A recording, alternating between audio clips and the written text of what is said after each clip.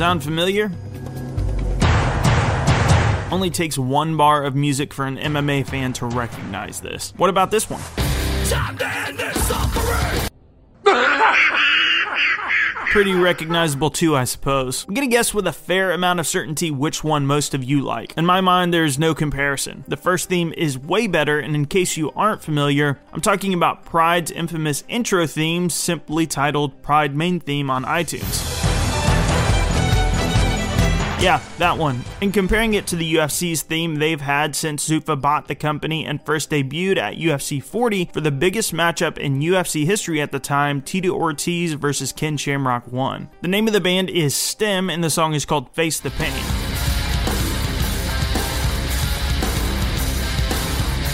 I assume they also wrote the Ultimate Fighter song that actually used to play in the opening before Face the Pain came around at early UFC events, but that was some guy by the name of Jared Mendelson, which appears to be a track written just for the UFC, and it's called the Ultimate Remix, which is equally bad. So why doesn't Face the Pain compare to Pride's theme? Why do people love the Pride theme so much more? There are a few interesting angles to unpack this with. I'm Jason from MMA On Point, and this is Pride versus the UFC, the music.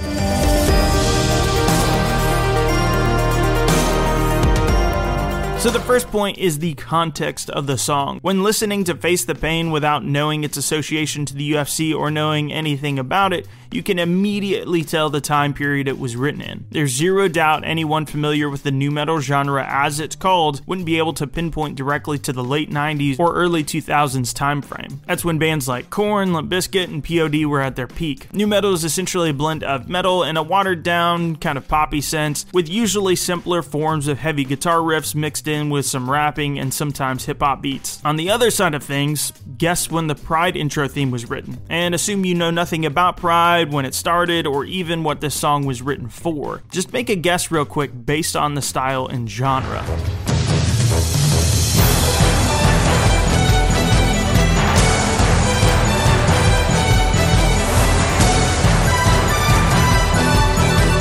And I'm pretty certain your guesses would be all over the place. You'd struggle to pinpoint a time frame, and if you were just hearing it for the first time, you wouldn't know where it came from. Another way of looking at this is with an example of how this is used in cinema.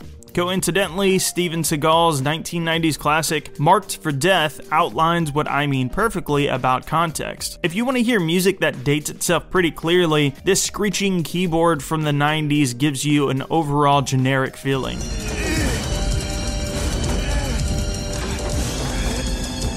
Meanwhile, looking back at an escape scene from a film 9 years its senior in Raiders of the Lost Ark, the theme is not only epic, but its score colors the scene entirely differently.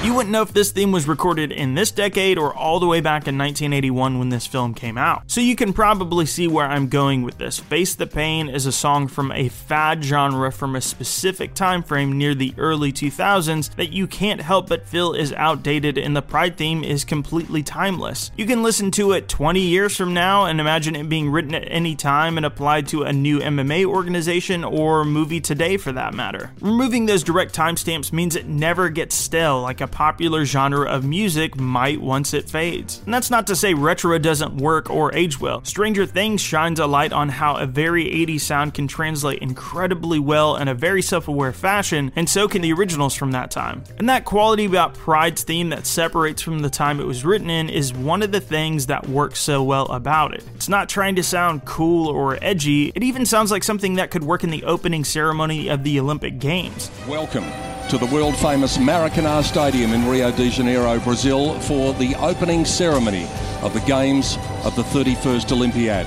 It gives everything this massive feeling, not like some guy trying to do backyard pro wrestling and needs a sick guitar riff, bro.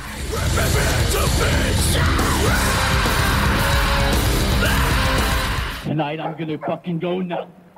And another problem with it is, let's be real, metal in any form, whether you like it or not, is a polarizing genre. There's nothing wrong with that inherently, and I don't think it's a bad thing. I think some people even enjoy that quality about it. but it's not for everyone is a fair statement to make. But not even big metal fans like this genre of music. Rap rock band with the DJ. Yeah! Somebody tell this band what year it is. So it's this weird in-between of genre that no one really likes anymore. When you are an organization trying to appeal to the largest audience possible and your slogan is... Because it doesn't matter what color you are, what country you come from, or what language you speak, we're all human beings and fighting's in our DNA, man. We get it and we like it. Cinematic and epic will always work so much better for the broadest audience, and although it can bring back some great memories, the Pride theme does a much better job of invoking nostalgia. Seriously, I've never heard anyone say that they hate the Pride theme. Going with something that is trying way too hard to be cool and isn't self-aware inherently appeals to a much more limited group of people. And my point in bringing up about how it can be a polarizing genre is that it's actually a deterrent for those who don't enjoy it. One hilarious and poignant example is how Seattle's businesses dealt with loitering and crime issues in their city. They literally started blaring classical music in areas that people would hang out and loiter. Crowds of up to 25 people in a parking lot where supposedly even drug deals would occur. Because people hated the music that was playing so much, they literally left and they stopped doing all that in front of the businesses that took the strategy on. Music is a pretty powerful tool. You can use it to draw someone in or literally compel them to go away. I'd be willing to bet that if you put a case study together with people who watch the UFC product with an epic Olympic-style theme like Pride did versus leaving it with something like Face the Pain, you'd have much more favorable reviews and likely way more folks that would be likely to give the UFC another watch from people that saw the epic and cinematic theme instead of Face the Pain. What the UFC's theme currently does right now is it turns people away en masse. It's something that even goes deeper to harkening back to an age before regulation in MMA. It's this awful style that comes from a time when the UFC was really not doing very well, and it really makes me think of that more than anything else. So let me know what you think. Do you think the UFC should actually keep this theme? Are you one of the people that actually likes nu metal? Sorry. And I'm thinking about doing this as a series, comparing various specific aspects of the UFC and Pride and seeing who did what better. And by the way, Pride won't always win. Just putting that out there. Thanks for watching my video, guys. If you enjoyed it, please subscribe and like. We upload at least 3 times per week with videos about MMA, and it really helps us out when you do so. If I missed anything, let me know in the comments, and you can follow me personally for more conversation on Twitter at Jason the Heart, or follow our official account at OnPointMMA. Thanks so much, and I'll catch you guys on the next video.